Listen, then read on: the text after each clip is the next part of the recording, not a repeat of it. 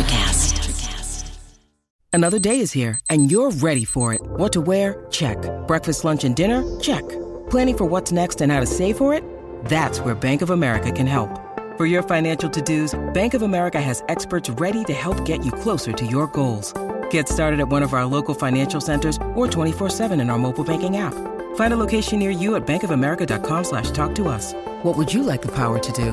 Mobile banking requires downloading the app and is only available for select devices. Message and data rates may apply. Bank of America N.A., member FDIC. When you need mealtime inspiration, it's worth shopping Kroger, where you'll find over 30,000 mouth-watering choices that excite your inner foodie. And no matter what tasty choice you make, you'll enjoy our everyday low prices, plus extra ways to save, like digital coupons worth over $600 each week. You can also save up to $1 off per gallon at the pump with fuel points. More savings and more inspiring flavors make shopping Kroger worth it every time. Kroger, fresh for everyone. Fuel restrictions apply. Hold on to your butt. Come on, sucker. Let's get it on. Oh, you want to fight? You want to fight? I do not entertain hypotheticals. The world as it is vexing enough. You don't know anybody named Iris? I don't know nobody named Iris. Can I have a piece of toast?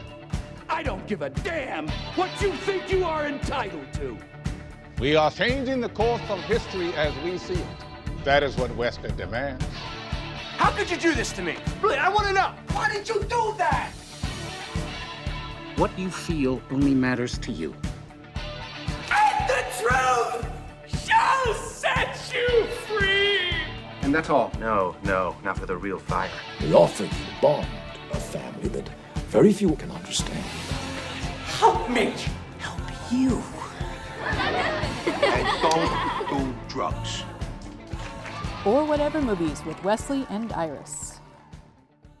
What up, and welcome to Or Whatever Movies. I'm your co-host Iris, and I'm here with my older brother, Wesley. And Wesley and I are talking today, 2016, Nice Guys, which is currently available on HBO. So let's talk about your favorite movie, Wes. We're just jumping in and assuming that Nice Guys is my favorite movie? Well, you love it, right? Nice Guys, not my favorite movie. Oh, that's right. I forgot La La Land's your favorite movie. Well, yeah, after Cats. So, Shane Black will always have a place in my heart. Did some script work and acted in Predator in '87 with Arnold Schwarzenegger. And so he will always have that cachet for me. But everything subsequent, culminating in his role in the director's chair for Iron Man 3, which allowed him to make whatever he wanted. He made Nice Guys. And after the Nice Guys, he went back to the Hollywood studio system after decrying it and wanting to make this little offbeat 1970s buddy cop drama, even though one of them wasn't a cop. He got in the director's chair for what I was hugely anticipating. Despite my reservations about Iron Man 3, which were justified, he was directing, going back to one of his original properties, The Predator. And I was excited, and it was garbage, and I cringe every time I see the artwork in my files of my own movies, because like books, you can just throw them on the fire if you hate them. I can't erase this permanently from my Amazon library. So I went into The Nice Guys with some trepidation. Rotten Tomatoes does have it at 92%. Shut up. Yeah, I'm not kidding. IMDb rather lists it at 4.7. And I think these are user reviews. So obviously, we reacted probably similarly to this movie. Well, I don't know if I would assume that. I reacted correctly, if that's what you're trying to get at. I mean, don't get me wrong. Fat Russell Crowe is pretty good. Russell Crowe and Ryan Gosling are good. Ryan Gosling's great. Yeah, and so I don't think that there was anybody who dropped the ball in this movie. I think everybody, all the actors, including a younger Margaret Qualley before she came to prominence in Once Upon a Time in Hollywood, were fine. It was nice to see Kim Basinger again. Her face is a little distracting, but, just age gracefully. Yeah. And because she chose not to, she's a little stony and not convincing as the head of the DOJ, or as a mom, or as some kind of crime boss. But yeah, nice to see her. I mean, she's no Vicky Vale. She literally is Vicky Vale. But she's no Vicky Vale in The Nice Guys. Right. But this is Shane Black not doing the big Hollywood movies, but rather doing what he's best at. We talked about Rian Johnson and how appropriate it was that he was doing Knives Out, and Shane Black did Lethal Weapon. He arguably originated the buddy cop genre. Last Boy Scout was different, but no different in terms of the style. And all that kind of culminated in what a lot of people regard his best work of this genre, which is Kiss Kiss Bang Bang with Robert Downey Jr. and Val Kilmer. Brian's comment about Nice Guys was, it feels a little dated. And knowing that it was more current than you might think, I still was shocked when I saw the year 2016 pop up, because I definitely thought this was like a late 90s, early aughts movie. It did feel like that. Obviously, it was set in the 70s, 78, 79, but it really did feel like a movie of that time, didn't it? Of the 90s, you mean?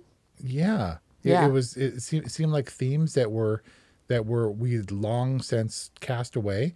And in every interview that I've seen, everything that I've read, both from Shane Black and Joel Silver, who himself is a relic of the 80s and 90s, they said, what do we want to see from the Nice Guys, or what do we want people to experience? And they're saying, we're hoping that this is a breath of fresh air. A couple reviewers said that they don't make movies like this anymore, and I think that's for a good reason. Yeah, I think they were talking about the tone, that it was a dramatic film that had elements of kind of kooky comedy.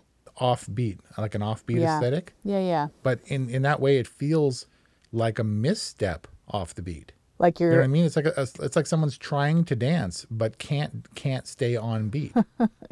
Can't stay on the downbeat. Yeah, we're not in the pocket here. It's not intentional. I think it's missing the mark, all the marks. All I know is that I did not crack a smile in this movie once. In fact, not once. Not a single time. In fact, I had more of this look of wonderment on my face at how bizarre and convenient, weird and off-putting. Oh my gosh, convenient. It was so good. So I didn't crack a smile, and it's supposed to be really charming. I mean, maybe I did a little bit with all the slapstick of Ryan Gosling in the John, where he's like trying to wield a gun and hold the door open and cover his bits. Right. Maybe I smirked. And then the whole convenient thing. I mean, I've talked ad nauseum about how that bugs me in scripts when things happen so conveniently.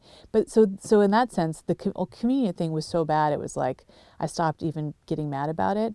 But what made me mad was the end, when he's like, none of anything that we just went through meant anything.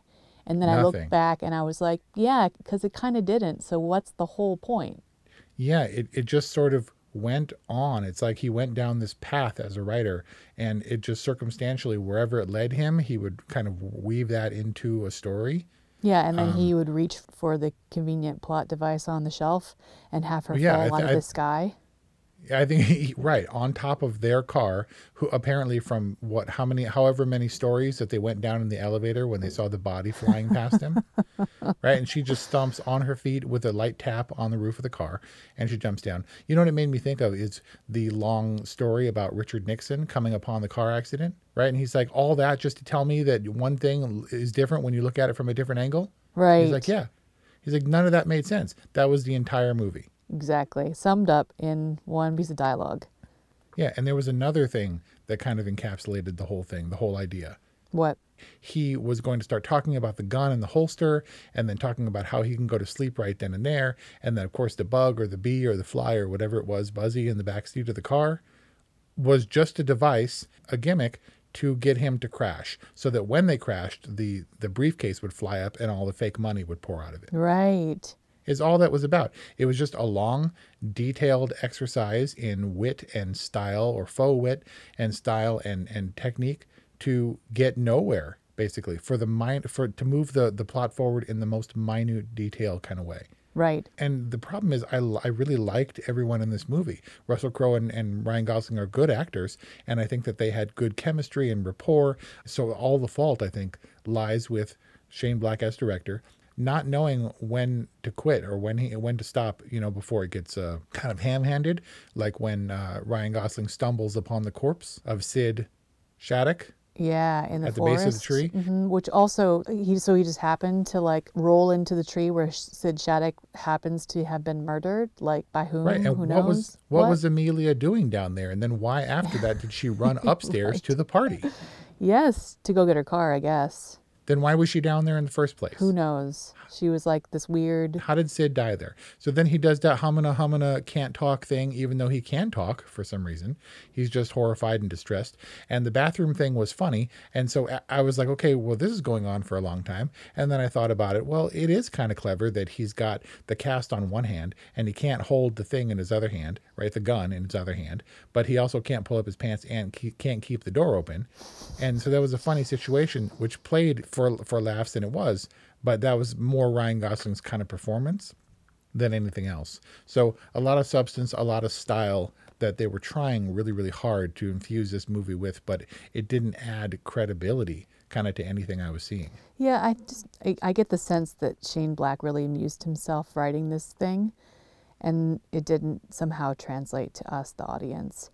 But, you know, in the course of this movie, I did find that Ryan Gosling has a tick. You know how we have identified some different actor ticks?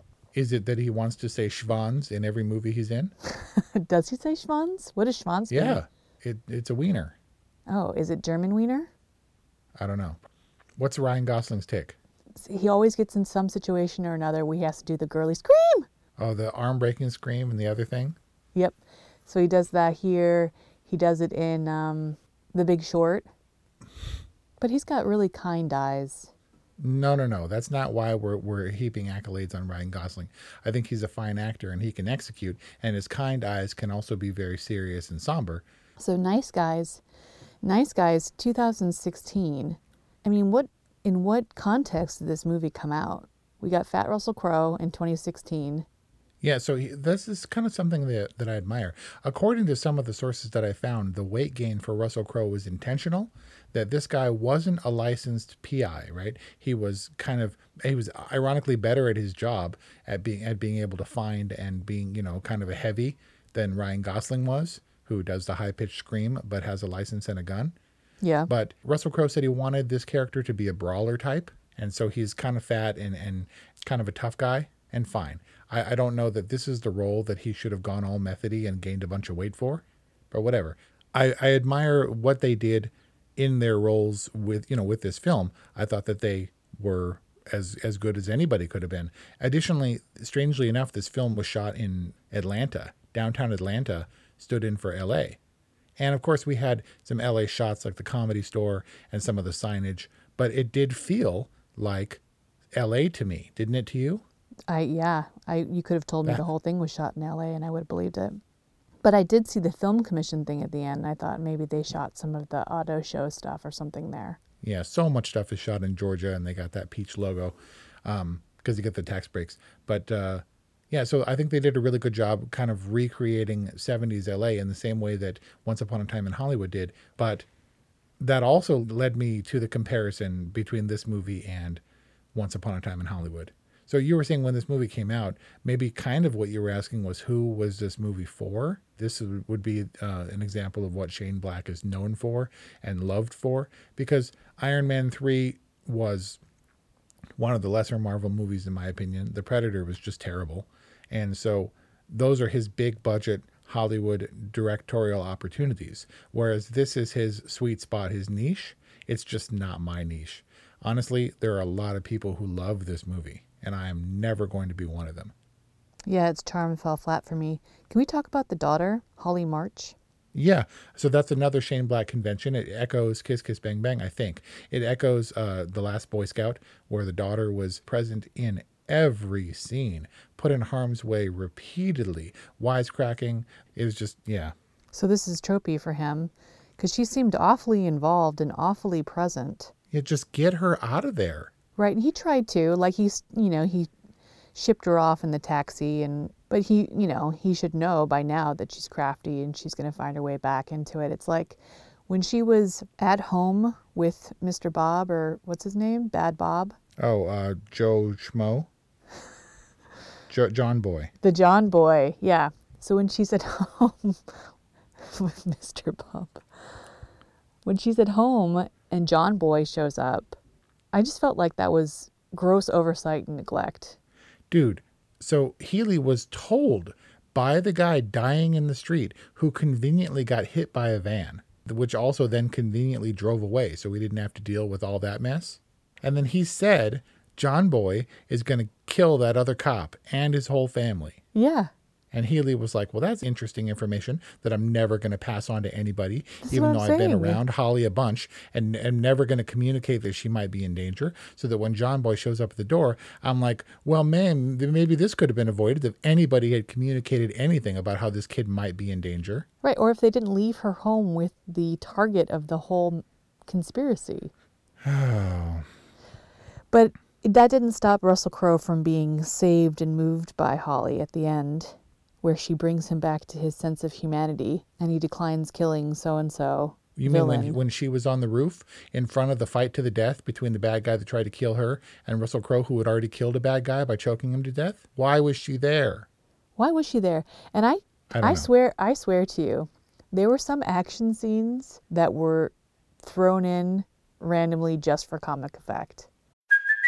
Hey, it's Kaylee Cuoco for Priceline. Ready to go to your happy place for a happy price? Well, why didn't you say so? Just download the Priceline app right now and save up to 60% on hotels. So whether it's Cousin Kevin's Kazoo Concert in Kansas City, go Kevin, or Becky's Bachelorette Bash in Bermuda, you never have to miss a trip ever again. So download the Priceline app today. Your savings are waiting.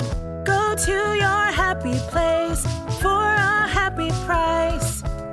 Go to your happy price, Priceline. In just like the whole sequence of the hotel showdown, I think that there were some random shots that were inserted into the sequence that were of people fighting or getting shot that had nothing to do. Like it was completely non sequitur action just to add to this whole comedy rando tone that Shane Black was trying to cultivate. Like that whole scene felt very disconnected, very...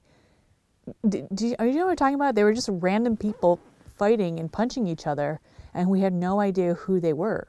I'm not kidding. I was pretty checked out by then. I mean, I was paying attention for plot points and stuff, but I don't recollect anything offhand that I thought that might have been shoehorned in. I was trying to kind of keep a hold on it and to sustain my interest because all the stakes were gone at that point. I will say that this movie did unfold in a way that it came together, even though it seemed like disparate themes and just randomness. But you know, the pink notepad or whatever thing all came together. It was all connected in good detective work. The daughter being seen through the window, everything kind of coalesced and then came to nothing. Well, because they didn't get the movie, right? They didn't ultimately shed light on the automobile/smog conspiracy. Well, I don't know. It just felt like that was a theme that was shoehorned in to give it sort of more weight. You know, this is connected to this, and it's not just a one-off crime. Well, they played it up throughout. All of the establishing shots were like haze in the distance and weather reports saying people should stay indoors and, I don't know, incessant smoking protests. Or something. Yeah, smog protest. Oh. So that, I mean, it was definitely and deliberately planned. I mean, maybe each of those elements were shoehorned in, but nothing ultimately came of the automakers' conspiracy, right? I feel like it was just color, like the whole 70s vibe and the activism and how annoying she was about being rebellious, but ignoring the fact that she was actually, you know, when she decided to make a porno, that it was about rebellion and going against a man and all that stuff. And it failed to crack the fact that she was actually compromising herself through her protest. But apparently Margaret Qualley doesn't play anything these days other than 70s anti-establishment hippies. So Margaret Qualley is Andie MacDowell's daughter? Yes. That's interesting because she looks younger in Once Upon a Time in Hollywood than she does in The Nice Guys. I disagree. I think she looks almost unrecognizably younger in this movie. Really? Yeah. I don't know. It's just because she definitely looks different, right? She looks different. I thought she looked younger in Once Upon a Time. In this movie, she looks more mature. And maybe it's just because she seems like she's dressed nicely. Whereas in Once Upon a Time, she's like stick thin and wearing aprons and stuff. She was great in Once Upon a Time, though. So the longer we talk about The Nice Guys, the less nice I want to be about this movie. Yeah.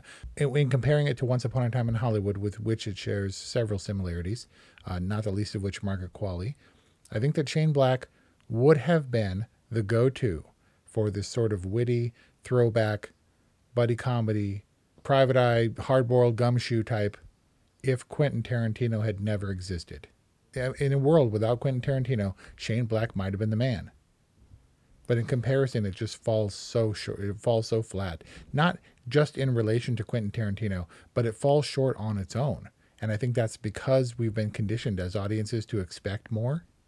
Is it tonally? I asked Kelly outright, what did I miss? People love this movie.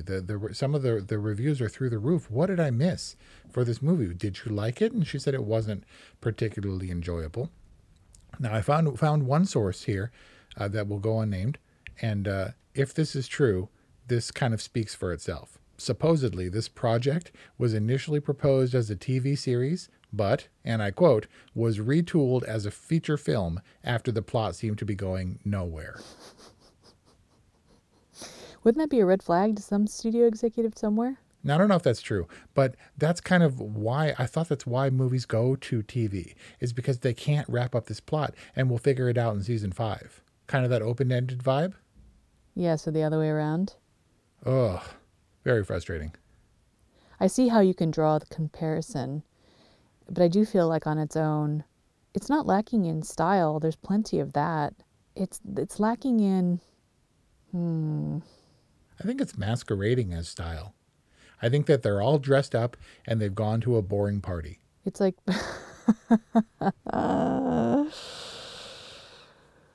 that's pretty good. All the music is there. Everything is just, no one's having fun. Everybody is trying to be the cool guy in the room and nobody is. And this movie had good songs in it. It didn't deserve some of these great songs. Yeah, no, I think it was this idea of cool that's not really a part of what we're doing anymore. I think that Shane Black got in there and Joel Silver, and they're like, all right, we can do this. Like, we've done this before. Like, you get the buddy cops and they hate each other, but then they like each other, and then they're going to go here and he's going to, fall off the balcony and there's going to be boobies and really make this thing good, like it used to be. I don't know. It's this weird aesthetic of it's like a recreation of a 70s, 80s, 90s kind of movie that just doesn't exist anymore and doesn't work anymore. Yeah, they're trying to recapture something lost, and they were trying to recapture something that they loved but is lost. And there's a larger discussion why Tarantino, when he does those things, the 70s throwbacks, the blaxploitation, those kind of movies, where it works for us in a way that this movie just doesn't. Well, he does have a pretty deft way of making it palatable for the masses. Yeah, therein lies the mystery. It seems like all the pieces are in place for this to have been a good movie, and many people regarded it as such, but it just never worked. Like you said, never cracked a smile, and any slight, redeeming things that I admired just got obliterated and washed away by the tide of unicorns? Not monotony. No. Mashugana. And again, nothing against any of the actors, including the daughter.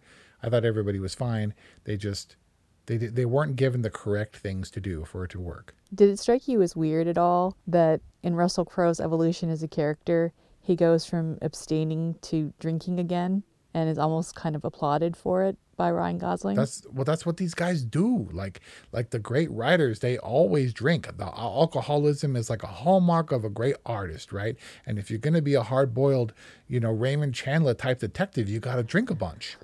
That's what you do. That's what these guys do. So good on you, Russell Crowe, for getting back to your roots. I think they got drunker in this movie than in The Lighthouse. Dude, Ryan Gosling's drunk. He's a great actor. I don't know about Ryan Gosling's drunk, though. And the falling off of the balcony bit. I think Russell Crowe is an actual drunk, and I don't know that Ryan Gosling is. Oh, yeah. Like you can't have that much alcohol and carbs and still have the six-pack, right? So it's like he's a teetotaler faking drunk. Okay, so I have one last question about this movie. And this might also be a sum-up microcosm for why it sucks. Why is this movie called The Nice Guys? And what does their business name have to do with anything? one person said so-and-so was a nice guy at one point, because I was waiting, kind of to find out the same thing. And I was also waiting to do the clap game when they said the title of the movie. Oh, right. I don't know. It was ironical. So it's tantamount to everything else that has no meaning in this. Is my guess. Look, I'm sure that we missed stuff because we didn't care, but honestly, when it's on you, it's on the director to deliver things to us that are entertaining, and because they're entertaining, they engage and sustain our interest and our attention. This movie, it wasn't short, and I gave it all the opportunity in the world, and it never grabbed me. So did you smile or laugh? I mean, I maybe smiled or laughed at some of the absurdity of what the guys were doing. I liked watching Ryan Gosling and Russell Crowe, which frankly was the only thing that got me through this movie. Name one moment you cracked a smile at. Oh, man. I liked the bathroom scene. It was absurd and silly. Went on kind of for a long time. It was good because it was physical comedy and not some kind of weird wit comedy. Right. But that wit was peppered throughout, what people considered wit. And I'm worried that it's me because I'm not great with those kinds of things. Like the idea when she's saying that her husband hasn't been seen since the funeral. And there were several reviewers who said that they had to watch this movie a couple of times because they were on the floor from the humor. I don't understand it. Yeah, but you're kind of stone-faced. You're kind of a stone-faced critic anyway. But certainly appreciative, and I know when things are funny and when they're not, when they work and when they don't. There were some good things about The Nice Guys, but nothing, I can't think of a single moment that I really admired. Yeah, I'd be curious to hear what our listeners think. That was our not-so-nice review about The Nice Guys from 2016. Wes, would you recommend, through your rating, that people watch this on HBO? Nope. I actively disliked this movie. Wow. You got a note from Wes, a boring from Iris. It's not looking so nice for The Nice Guys. How many times can I use that pun? Give us a call, leave us a voicemail, 818-835-0574. Send us an email at orwhatevermovies@gmail.com. And also, if we missed something, and obviously humor is subjective, but if there's something that we didn't understand that would flip the switch and make this a better movie, please be the person to call us and let us know. Email us and tell us why we got this wrong. I would love to find out. Yeah. I would love to be proved wrong. A big thanks to our Patreon patrons. We can't do it without you. We appreciate your support. Thanks for listening, and we'll see you next time. Miles, are you ready to record our promo for Season 2 of the Wanna Bet podcast? David, have you ever seen a grown man naked? Miles, we're not here to quote lines from Airplane. We're here to tell people that Season 2 starts August 18th. But I like Airplane. I know you do, but Wanna Bet is a sports betting podcast. Each week we bet $1,000 on the NFL teams and games that we love. Well, that sounds like fun. It is fun. And last year you picked over 60% of your games correctly. How'd you do? We're not talking about that. We are telling people that they can find us every Friday. So no more movie quotes. Roger. Electricast.